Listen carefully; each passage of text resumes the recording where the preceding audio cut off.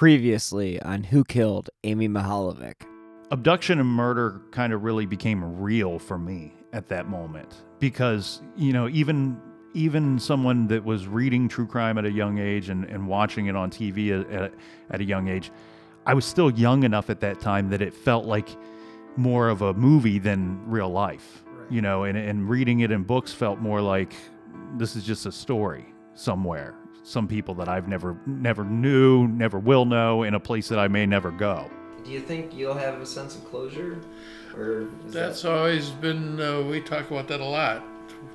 We think they're getting closer. We We don't know. That's always our carrot in front of our face, that they're getting close.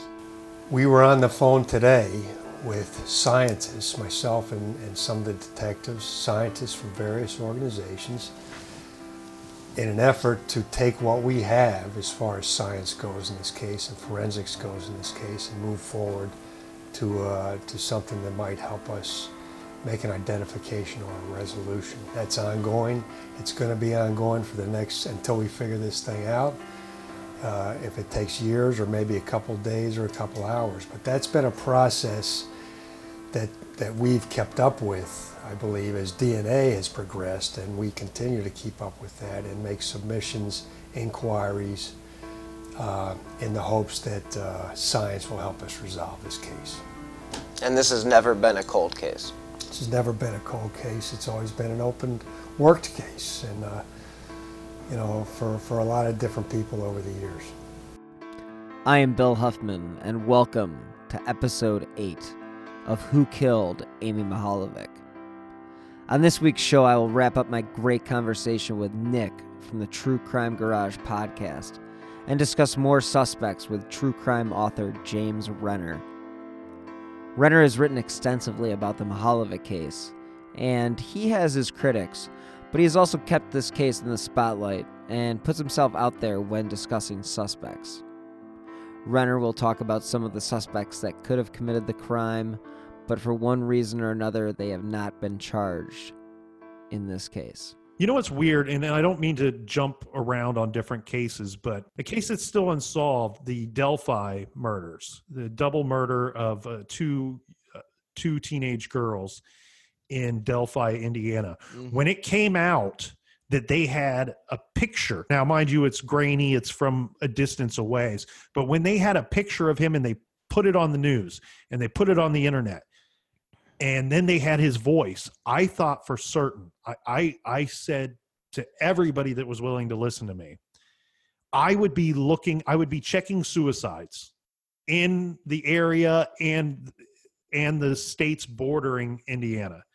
If a man offs himself, I want to know who he is, where he's from, and what was he doing on that day. I think that was Valentine's Day or Martin Luther King Day or one of those holidays that the kids got out of school early or didn't have to go to school. I want to know what he was doing that day because I thought for certain, and it may have happened and maybe we just don't know, but I thought for certain when they showed his face, mm-hmm. It's not a drawing of him from a child's recollection like we're talking about with Amy Mihaljevic. This is an actual picture of the dude's face. I thought for certain the pressure would get to him and he would kill himself. With Amy Mihaljevic, we have the situation where we have children who saw the individual that leaned in and whispered or leaned over and said hi to Amy. And I've always found it intriguing that he said to her, Amy. And I always felt that was, again, more proof to me that he knew her, but didn't know her directly. He knew her information, but he didn't know her directly. He had never had face-to-face interaction with her. One-to-one interaction with her. I think he didn't say Amy like he was calling her name, like I would say to you, Bill, to get your attention. I think he was saying Amy, like when you and I met for the first time, I didn't say to you, Bill, to get your attention. I said, Bill, like, are you Bill? Because I've never met you face to face. Now, yeah, he may have seen her picture. He may have seen her school photos. or he may have drove around and followed her and seen her from afar, but she was not the only 9, 10, 11, 12-year-old girl at the plaza that day. I think he leaned in and I think he said, Amy, for confirmation that that was in fact the girl that he targeted and was looking for. If he lived in Bay, he wouldn't put himself out there. I mean, he's already put himself out there with the phone calls, but like you said, they'd be looking for this guy. And this isn't New York City. Bay Village has a population of around 15,000 people. So we're not talking massive, massive amounts of people. But one thing that Spaetzel said is they followed up on so many lookalike leads that if it was somebody that lived in the area, you had people calling in saying, my neighbor looks like this guy, or I think it's my brother-in-law, or, there just were so many different things that just would come in because of the lookalikes. And Spaetzel talks about, he's like, we didn't really want to release the picture because we didn't feel like it was unique enough. Mm-hmm. Because so many times you do that and it does lead to just lookalike leads and you end up chasing your tail. But he's like, hey, we had nothing else to go on, so we had to release it. So, reluctantly, I mean, obviously they would have released it at some point, but I think that they were hoping to gather more information before they released the composite sketch, because it was a few days after the abduction where they made the sketch available. And so I think there was some internal discussion there about, have we gotten anywhere with what we have, and do we need to do this? And I think they had to do it. Well, and like most FBI profilers would do, I like to play the numbers game. I like to go back to my knowledge and my understanding of crimes that are solved and look at what the numbers tell me. And the numbers tell me this: a child that is abducted by somebody that they know, or somebody that lives in the area, or somebody that lives near them, the overwhelming majority of the time, the perpetrator waits for an opportunity when the victim is alone and snatches them, grabs them. It's like a smash and grab robbery. You do it as fast as you can and you take the individual. And that's not what happened here. This individual knowingly and prepared and arranged a meeting at a public place with Amy. Yeah, I mean, the intention was to take her, and it was obviously for sexual purposes, and the authorities are convinced on that. And the amount of effort this person went through to go through to perpetrate this crime, you just have to wonder what. I don't think this is the type of person that's going to kill himself, just because of the fact that he thinks he's smarter than everybody else. Well, he's gotten away with it this far, or this long. Yeah, that's where I go back to different takes from different experienced law enforcement individuals, and you'll hear them, especially when they talk about serial killers and other killers. They often are. Look, to kill somebody, or it's one thing if it happens, if it's a crime of passion, happens in the heat of the moment, but to knowingly and willingly plan to murder someone, I believe, and I think a lot of people may agree with this, I think you have to be some kind of egomaniac. And what I mean by that is, obviously you think your wants and needs are much more valuable than this person's entire life and world and existence. And so everybody they're connected to. And everybody that they're connected to. So therefore, I think you have to be an egomaniac. Then you can take that two different routes. You have some law enforcement individuals that would say, well, an egomaniac won't kill themselves because they think too much of themselves. They value themselves too much to kill themselves. You have others that would say, that's the ego. They would kill themselves because that's the egomaniac's form of control, of controlling a situation that he or she may believe is getting out of their control. So there's two different thoughts on that. I'm with you, though. I tend to lean to, I think this was very much a one-off killing, and I think that has helped the offender. I think that, we both know anytime you kill and kill again, you're upping your risk of getting caught. Right. I think this was a one-off, and that has helped the offender. I also think that the killer is alive, and my gut, I know I gave a long answer earlier, but my gut tells me he's somewhere in the northern half of Ohio. No, that's kind of the way I feel about it as well. I do think that he's still living amongst us and aware of the podcast, aware of all the stories that are out there about him. And I think he's, I hate to say it, reveling in it. And I can't wait. Well, I like that you addressed him on the show. I like that you had a message for the killer, and where he might be taking some enjoyment and some satisfaction, knowing that he knows something that we don't know, knowing that he has a secret, knowing that, or believing that for now he's outsmarted the police. At the same time, he knows and has had to watch his back and look over his shoulder for a very long time. As many moments that he thinks that he's better or smarter than the rest of us, or that he has some important secret, there's just as many moments where he's been scared, he's been terrified, and he's thought that they're one step away from getting me. And that statement has never been more true. They are one short, tiny step away from apprehending this individual. And so let him feel good half the time, but know that the other half of the time, he's scared to death, and he should be, because there's a lot of us and there's only one of you. Technology, you can't outrun it. Right. It's DNA and technology, and unfortunately, your days are probably numbered for you. But fortunately for us, one less boogeyman off the streets. And if I could have a prayer answered, it would be that this individual is apprehended and convicted before, Mark Mihaljevic is getting older. You and I were children. We were roughly 10 years old when Amy was abducted and killed. And Mark was already an adult. He was, her father, and he was an adult then. And I don't know his age, but I think he was what, in his mid-30s back then? 33, 34?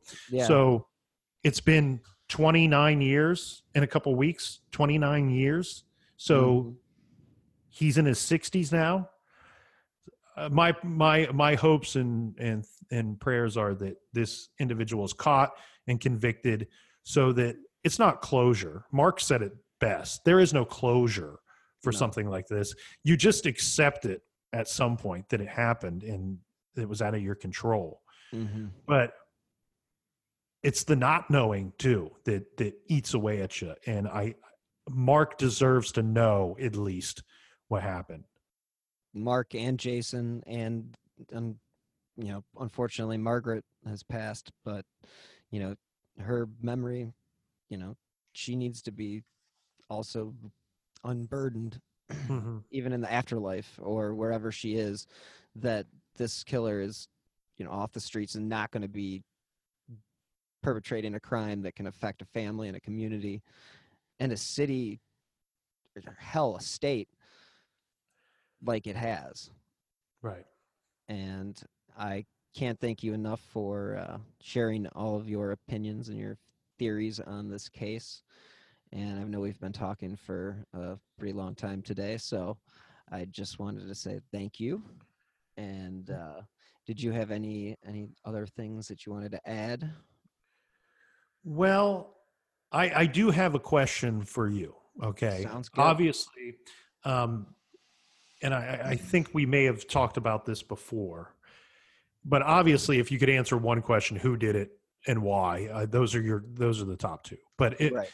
anything along the way that you've discovered or in your research of the case, is there any of the smaller questions, the things that may or may not matter, may or may not affect the outcome or result of this case? What are some of the smaller questions for you that you hope to answer, to discover the answer or come to a conclusion? And is the podcast helping you in that direction? Well, I feel like the podcast, to answer the last question first, is the podcast is generating. I receive emails every day about, I had this happen to me, or I think it might have been this individual, and you have people that believe certain theories that have already been put out there, that have been published before, and there are a lot of people that are stuck on certain theories. I'm gonna say that the little things that I've picked up on that are interesting of fact to me are the amount of dealerships that Mark Mahalovic serviced. And when I say serviced, he was a representative for General Motors. So he traveled around, talked to all sorts of different people, from service department workers to dealership owners. And there was down in Cincinnati, the day that Amy was abducted, they were having a zone meeting. Their branch office or whatever was down there.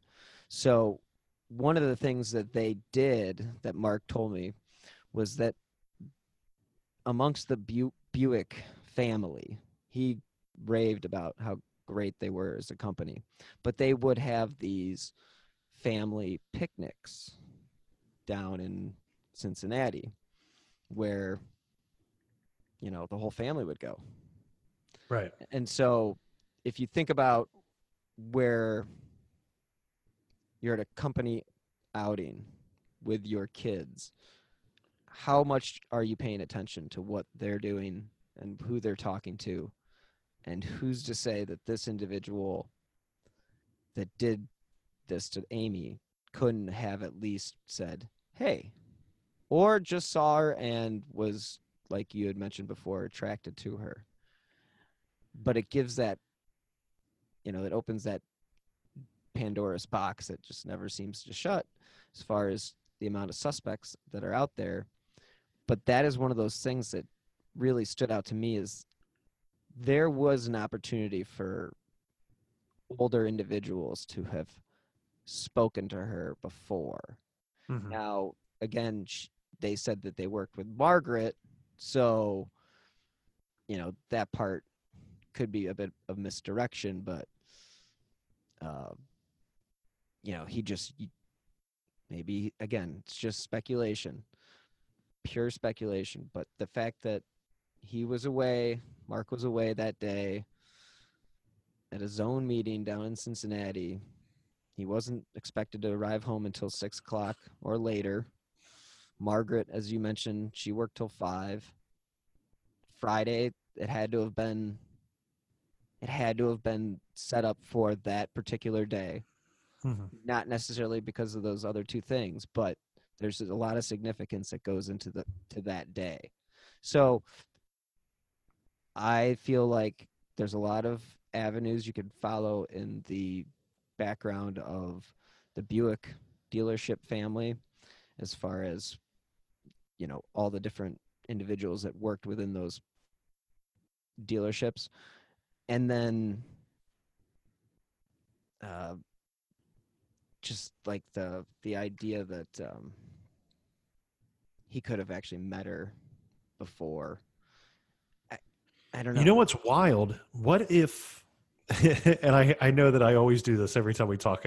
You go through something, and then I'm like, well, what if this little thing here means something? But what if Mark Mahalovic says to the wrong guy, oh, they're bumping up my wife's work hours, or they're taking her on full time. Thank God, maybe she starts drinking less.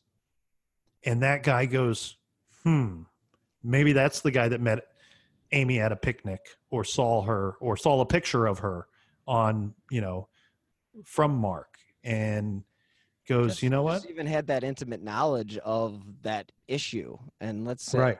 that he knew that before he even saw her at a picnic, or Yeah. that was the situation that could have arisen, and use that as the. And you're right, deflection from him and who he is. You know, they start with the inner circle and work their way out when they're investigating who could have taken her. And they sent people immediately to interview people she worked with, because that's, as it was 24 hours, 48 hours when they found that lead of the phone call and what may have been said during the phone call. It was that Saturday afternoon when the two. So by Saturday night, Sunday morning, they're interviewing people that she worked with, and they're not interviewing. They only have so many men and women on the force. If they're busy interviewing people she works with, then they're not available to interview people he works with. Right. Yeah. I mean, there's a lot of different things. Again, that whole idea of just using Margaret as misdirection. We're not FBI. We're not investigators, but I'm sure they looked into that. But it does make you wonder if that wasn't just one of those easy things to say that ends up spinning the case in one direction that you didn't expect it to just automate. If you say Margaret, okay, just like you said, you start working that circle, and it takes resources away from the other possibilities. Right. And it's not, again, I've asked them, did you look into Mark's background? Yes. Does that mean they looked into Mark's background to as deep as, the service people in the furthest dealership that he serviced? I don't know the answer to that question. Right. But I can tell you that within any job, you're going to have shady individuals, and with any of these dealerships, you have a lot of employees. So it could be, like Spetzel said, a number of different people, and there are very, very few people that have been eliminated as suspects because they don't have, the only people that have been eliminated are the people that have ironclad alibis, and majority of people don't. Right. And that's why there are just so many suspects still. So it leads you, you don't want to think that it's a lost cause, but because of the fact that they have DNA, that's where we can hold our, we can put our hope in science and that technology, and even the public, like the authorities really emphasize this to me. Listen, we want the public's help. We want the tip on the curtain. Somebody made that thing. You mentioned it maybe in a previous conversation that curtain was made. It was manufactured by somebody, not by a company for its purpose. It was repurposed for whatever it was used for, and that wasn't just dumping the body. Right. There was not 1,000 curtains that look like that one. There's likely one, or this was part of a very few that were made by someone. And it doesn't have to be the killer. It could be that, the killer's mom or aunt or grandmother or father or somebody else made them, but they were available to this individual for some reason. Right. You weren't going to just run out to Walmart and pick up this curtain and hang it in your house. This was a handmade thing. So if the public can somehow remember making that, if you remember making that blanket or that curtain or turning that blanket into a curtain, you are holding a key to this case. And that person may be dead, but if that person is still alive, I mean, they're holding onto a burden too, because if they see that curtain and they think, oh, I remember making that, well, guess what? Now you're connected to a murder. So are they scared of the fact that they don't want to come forward? But if that person's still alive, they're carrying a burden too. Yes. So my thought is the person who made that blanket knew the killer, if we can just put those two things together, it can make this whole jumbled puzzle finally fit. Right. And I just really feel like if we don't have the help of the public and the technology that we're working with today, may never be solved, but I am strongly in the belief that it will be solved, and it will be solved sooner rather than later. I hope so. Yeah. So I appreciate the time, Nick. I know it's been over an hour that we've been talking, so. Hi, I'm Matt Harris. Seton Tucker and I host the podcast Impact of Influence, which for 2 years covered in depth Alec Murdaugh, who was eventually convicted in 2023 of murdering his wife Maggie and son Paul.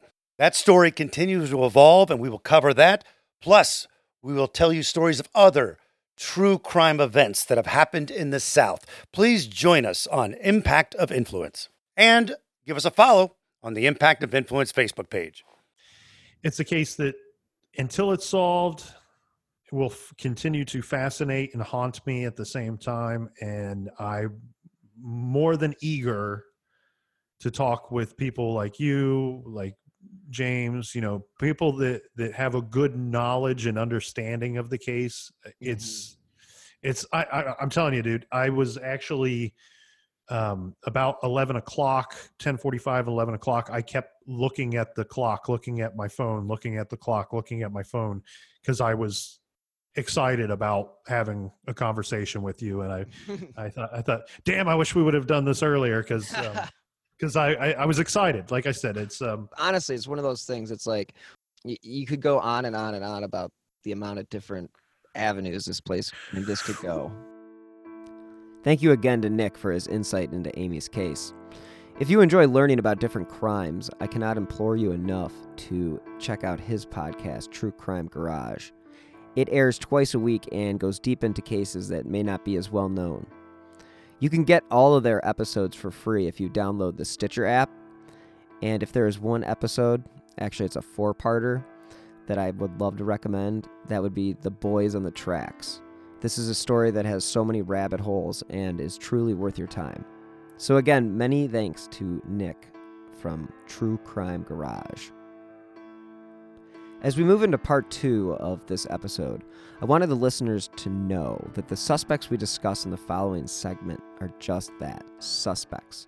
Their names have been published in previous publications, but for people that are new to this case, it is important for them to hear why these people may or may not fit the bill.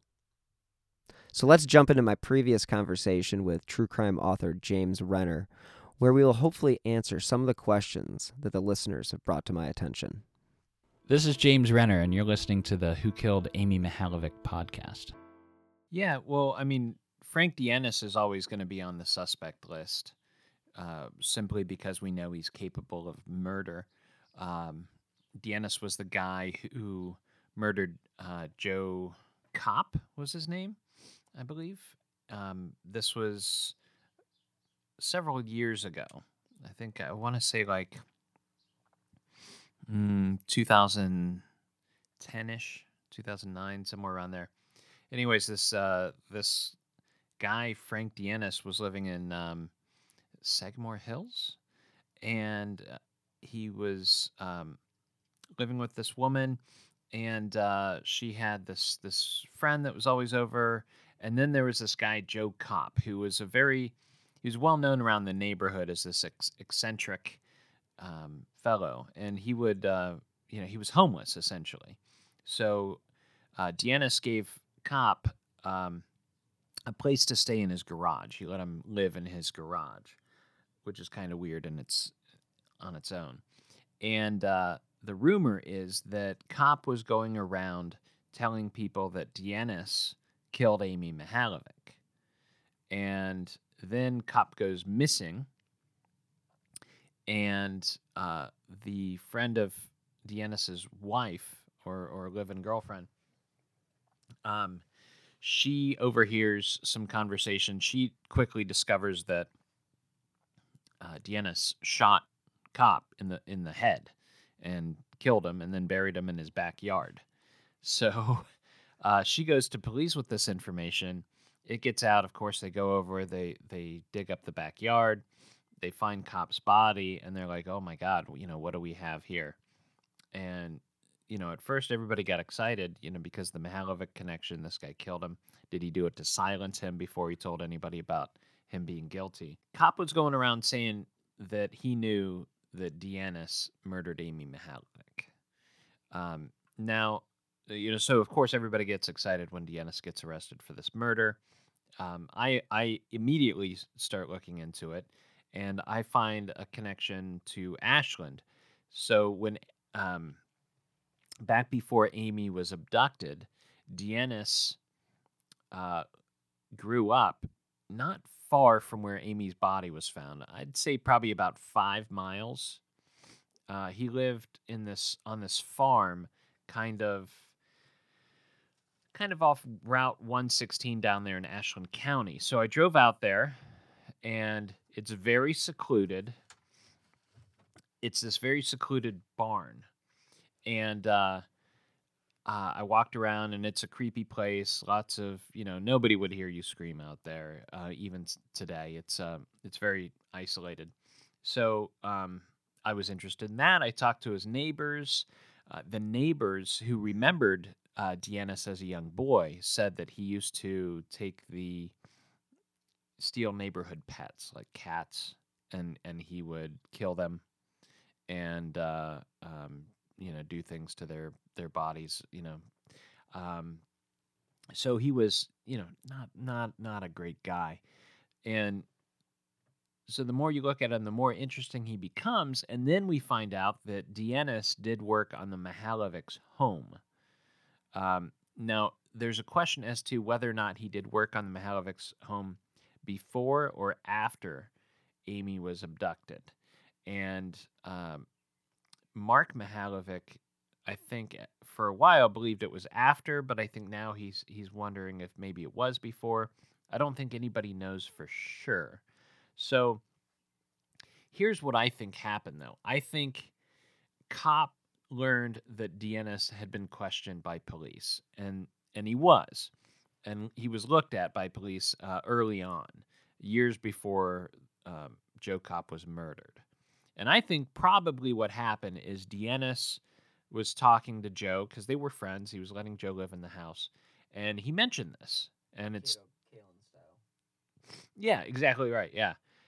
So I think at some point Deannis mentioned that he had been questioned in the Amy Mihalovic case, and that stuck with the cop. And so that's what he was telling people. He's like, "Oh, he was questioned. I'll bet he did it." And but I don't think there was more than that cop knew. That's just my hunch. Did he have any other record? I don't think so. I know what you're asking. I don't think there's anything else that's that, certainly no other murders, but I don't think there was even any other assaults. I could be wrong, but I think his record's pretty clean up to this murder. So now Deannis's story is, he was saying that Cop was threatening to harm his wife by, I think she had an oxygen tank to breathe, and Cop had been messing around with that and threatening them, and threatening that if they kicked him out of the house, he'd tell everybody that Deannis killed Amy Mihalovic. So then it came to a head one night and tried to get Cop to leave. But certainly no excuse for, killing this man. There's probably 100 other easier solutions to getting a man out of your garage than killing him. So who knows exactly how this all came together. But yeah, Deannis remains, I'm sure, in the top 10 suspects that police and FBI have, and for good reason. He's not in my top 3 because I think there are more likely people, but Deannis is certainly a big question mark. I actually got the opportunity to talk to him. So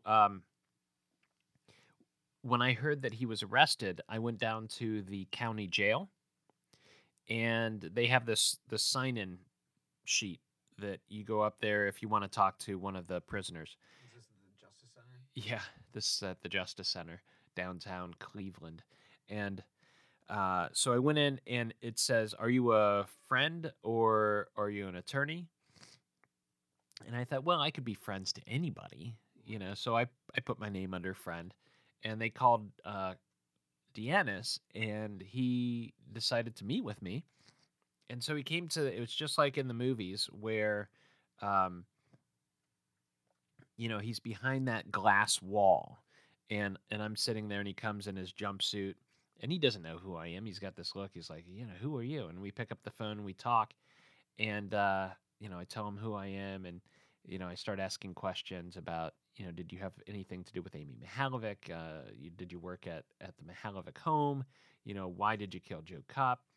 And he was just pretending at that moment to be essentially. He said something about a head injury, and he was pretending to be mentally handicapped. And this actually came out later in the courtroom where the judge not yelled at him, but admonished him for trying to pretend that he wasn't as smart as he appeared to be. So I didn't get much out of him other than a restraining order because He put a restraining order on you? no, his attorneys did. So I don't know. I think about Deannis a lot. It goes back to this idea of, are we dealing with more than one person, more than one suspect? I could see that. I could see Deannis being involved in that. I don't know that I could see Deannis if it was just one person. If it was just Deannis taking Amy from that plaza. I don't know that I could see that happening. I don't see Amy trusting Deannis because he's just a weird dude. And on that note, when I spoke with Mark, he had mentioned that Amy wouldn't have gone with anybody that she wasn't comfortable with or didn't know.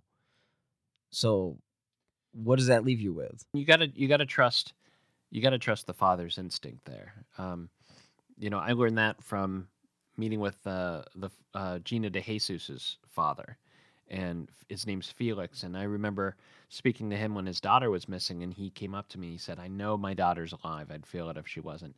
And I just remember feeling so bad for him because I'm like, come on, she was murdered years ago.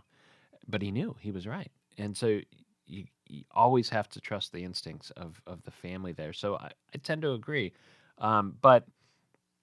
What does that mean? How well did she know this person? And could it have been somebody she met passing through the nature center? Could it have been somebody she met or she thought she knew that had worked with her mother, and called her up on the phone, and she just assumed that she knew this guy, or at least that he knew her mother. So whoever it was really, really good at speaking with children, and Deannis is not that type of guy. Another name that has come up in the podcast and in other publications is that of one William Strunak. He was a volunteer at the Amy Center and had even sent Margaret a gift while Amy was missing. Robert Ressler, one of the founders of the FBI's profiling department, came into town one weekend while Amy was missing and felt like he had a pretty good idea who the culprit was.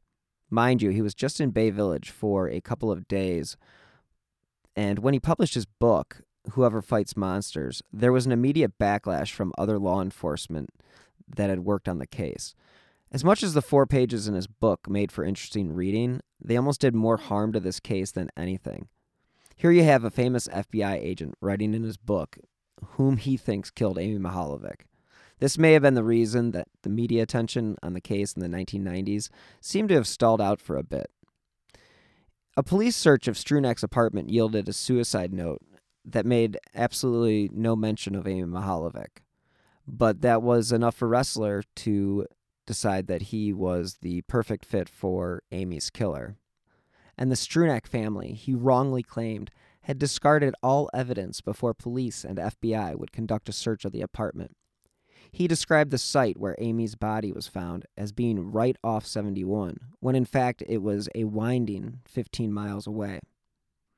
Though he had only spent a weekend in Bay Village during the time Amy was missing, Ressler thought he knew better than the feds who had pursued her killer for months. This made Dick Wren furious. Quote, "Those of us who were closely associated with the investigation do not believe that Strunak was the individual involved in that abduction and homicide. Because of that book, people might not have come forward with important information. They thought it was solved." Unquote. This is what James had to say about William Strunak when we sat down for our last interview.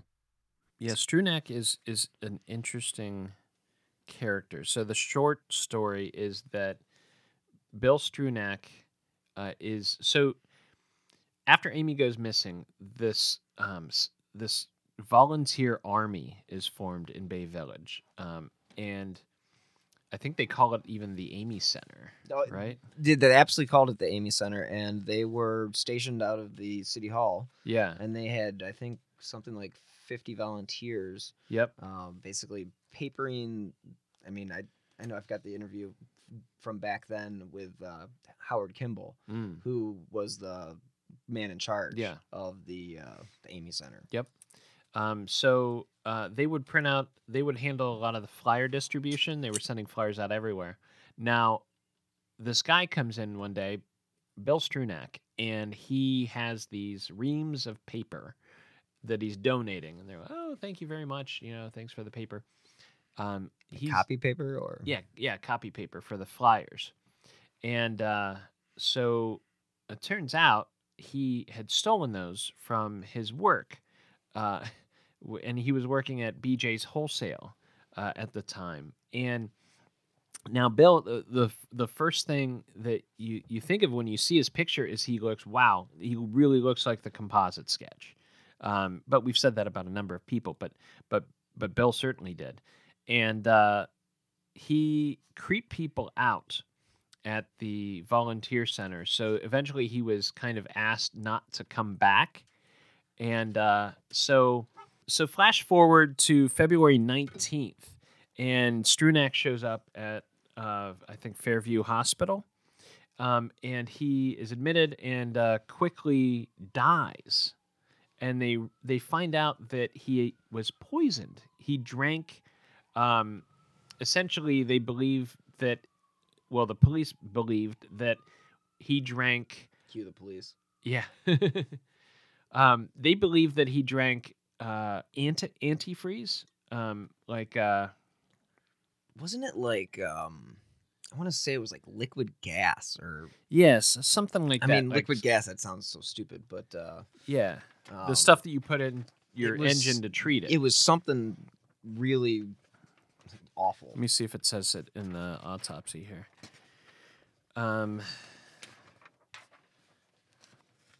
So anyways, I don't think it says specifically. He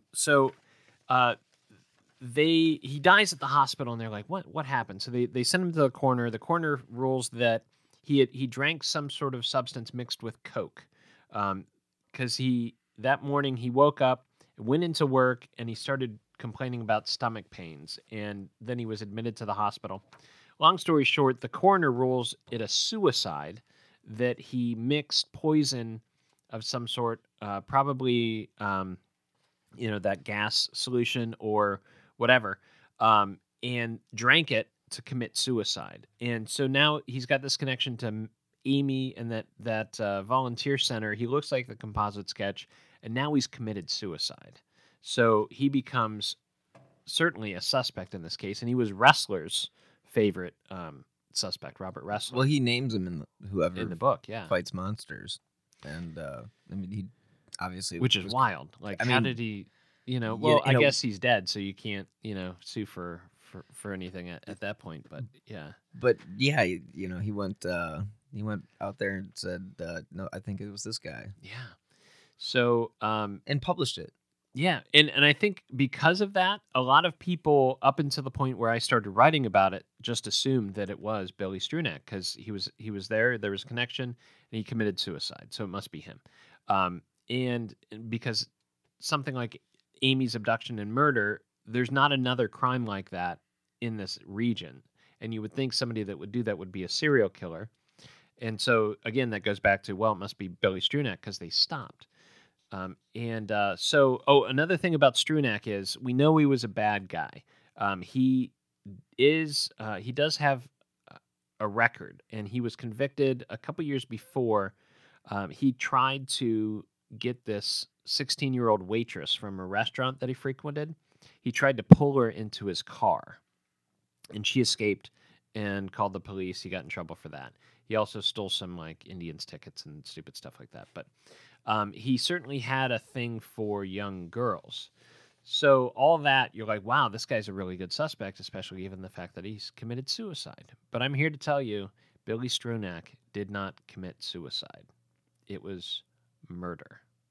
And so cue the music here. Whoa, okay.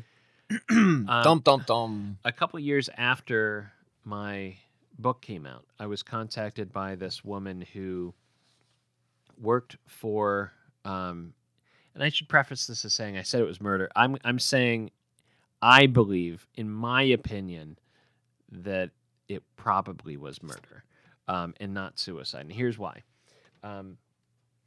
A couple years after my book came out, I was contacted by this woman who was part of that volunteer army looking for Amy. And she told me that she and Bill, I wouldn't call it a thing, but he was very infatuated with her. And she was kind of okay with that to an extent. And they end up going to the Mihalovics' house near Christmas. They had this gathering. I think it might have even been December 11th, 1989, which would have been Amy's 11th birthday. So they were there. Margaret had a little get-together for the volunteers. And this woman alleges that after that party, she goes back and is walking back, and Bill's walking with her, and they get to his van, and she's standing next to him, and he grabs the van's door and slams it into her face, kind of stunning her. And then he pulls her into the van, rapes her in a van in front of the Mihalovic house.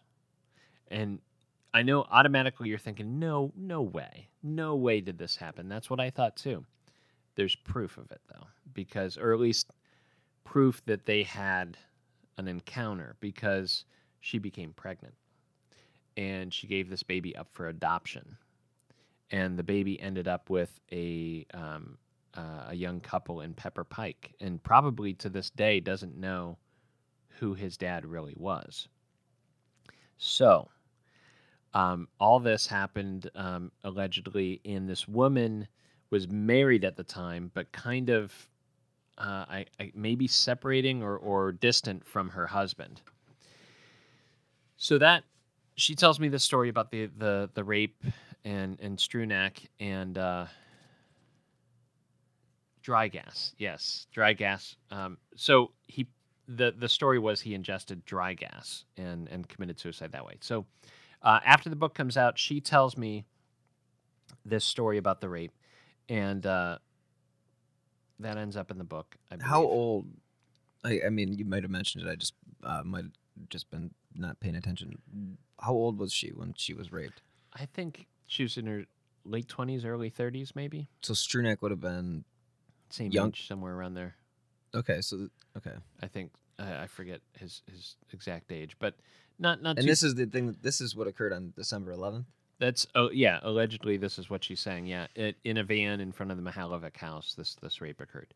So, she now it is verified to an extent because she told her husband that that's what happened and that's how she became pregnant, and he, to me, verified those details.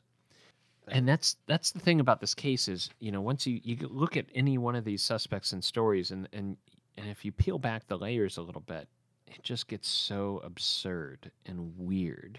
William Strunak may not have fit the bill, but there was another character that came up in a number of publications, and that was the farmhand from Holly Hill Farm, one Harold Bound.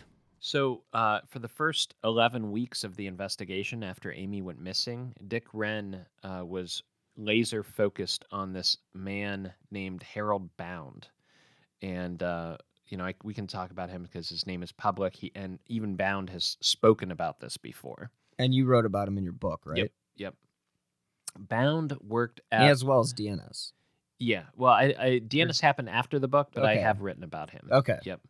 And Spetzel's even come out and essentially said that DNS is a suspect. You know, he's very interested in talking to him and speaking. So Okay. we know DNS is somewhere in the mix as a potential person of interest. So back to Bound, Harold Okay. Bound, weird dude, Vietnam vet, was living in the top floor of the farmhouse in front of Holly Hill Stables, which is where Amy took riding lessons. I think that's out on Noggle Road, or was. It was No, just It's not there anymore? it was just torn down about 2 months ago. Oh, no kidding. I have some pictures of the farm Oh wow. that I took back in 08. Oh okay. Just of like the sign and Mm. just wanted to document basically, where that was. So good that I have that. Yeah. Well, there's some interesting stories about my investigation into this, because at the time I was looking into this and I heard Bound's name, I was a very young reporter, very naive. This was my first big story. This was 2005, early 2005. Do you miss those days? I kind of do, because working for he's in my top 10. Okay. I'll put it at that. I think the top 10 is very fluid. People come in and come out. I don't run the blog anymore. I don't really post to the blog. Right. And I've taken a lot of the blog down over the years, just because I took all the information that named suspects down, because, the police and the FBI were never happy about that. And my litmus test, by the way, for naming people as suspects were, one, I got to know they're a suspect, but two, I would only name them if they had a history of violence towards women or children. How So, would you know if they were a suspect? What was the process of finding well, I out would if they were a hear- suspect? That's a good question, because originally I would hear it as a rumor, right? Oh, this person was questioned. This person was a suspect. I would get it verified one of two ways, either by law enforcement, police or FBI, or 50% of the time, it was the suspect themselves that would verify it. They would tell me, yeah, I'm a suspect in the case. They come out and they interview me every once in a while. They've taken my DNA. If I knew they took their DNA, they're a suspect, or were at one time. So, oddly enough, it's usually the suspect that verifies it, which blows my mind that people just want to admit and talk about that. So, get off the. So, I haven't done much with much online with the blog lately, but that doesn't mean that I'm not working on it. I still get tips weekly about Amy's case, and I'll look at them, and sometimes they're interesting. Sometimes they present a new suspect. In fact, after our interview today, I'm driving out to Willoughby to speak to, and I think we can mention this. I'm going to mention this guy's name because he's dead. Okay. His name's Gene George. And this guy was kind of a well-to-do local guy. I believe they live in Bay Village, but somebody's told me weeks ago that the police questioned him, and then he committed suicide like a week later. And this was recent, like they recently questioned him, and then he committed suicide. So I looked into it. I haven't been able to verify that it's a suicide, but this guy left, just up and left Ohio, drove out to hike in this really tall mountain, I think, in Colorado. So he leaves, he climbs this mountain, and he disappears, and nobody finds him for like weeks. And eventually the police, during a search, they find his parts of his body, and they still don't exactly know how he died initially, but his body parts were found in various animal dens. So he met an untimely fate there. What I'm trying to do is verify how much the police or FBI looked into him. So I'm heading out to Willoughby today to speak with one of his relatives. Did they give you any idea on what his connection to Bay Village is? No, I'm still trying to figure. Well, I think he lived in Bay Village, but I'm still trying to figure out the connection between him and Amy, what that would have been. Well, if I was here in town, I'd get home at 6:30, a little bit later. If I was out of town, of course, I may be gone for 2 or 3 days. He could have been any age, really. I mean, we have a range of about 25 to 35, roughly, for this individual. The best the FBI had ever been able to do was narrow it down to a list of a top 25. And when I realized that, it was it changed the whole way I viewed the world. And is it something about Amy in particular, or is every case like this? Do you always have this number of all these creeps checking out these girls, or was it something about Amy? But I know you got to go. Yeah, It's we'll do this again. 30. We're gonna do it again. Obviously, continuing this saga. We could talk for 5 hours just on suspects. Oh my gosh, it's unbelievable. So I do appreciate you coming in again. Thank you again to Nick from the True Crime Garage podcast and true crime author James Renner for their invaluable insights into Amy's case and the suspects that may be involved. Thank you again for listening, and stay tuned for next week's episode 9, Who Do You Think Killed Amy Mihaljevic? On that episode, we will take a look at some of the different theories that have come in since this podcast began back in August.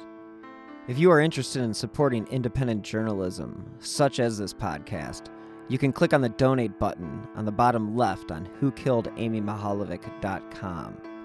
If you could leave a review on Apple Podcasts or wherever you listen to podcasts, that will also help support the show and help get Amy's story the coverage it deserves. You can contact the Bay Village Police Department at 440-871-1234 if you have any new information.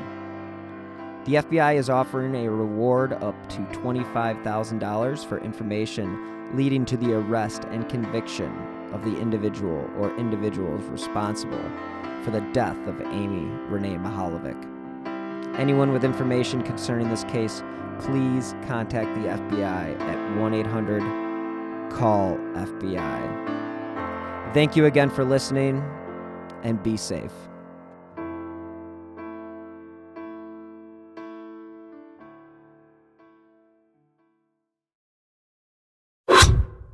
So when the scammer uses the hypnotic method of building rapport, then they create dysfunctional, delusional reality. That's how a scam begins.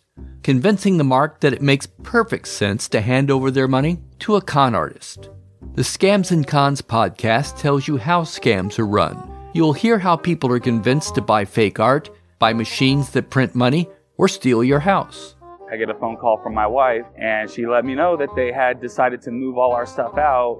I could no longer do anything about it except go through an eviction. And you'll hear it from the experts, people who run the cons. So we go to your bank, you go in and get $6,000 cash, give us each $3,000, we give you this. You go home, and what you find out is cut up newspaper. It's fun to know how the trick is done, and that's what Scams and Cons is all about. Listen at scamsandcons.com or wherever fine podcasts are found. I want to take a moment to tell you about my podcast, Carol Costello Presents Blind Rage. In 1984, a woman named Phyllis Cottle was abducted in broad daylight, tortured, and left to die in a burning car in Akron, Ohio. At the time, I was a rookie reporter covering this horrific story. Since then, I've reported every kind of crime imaginable.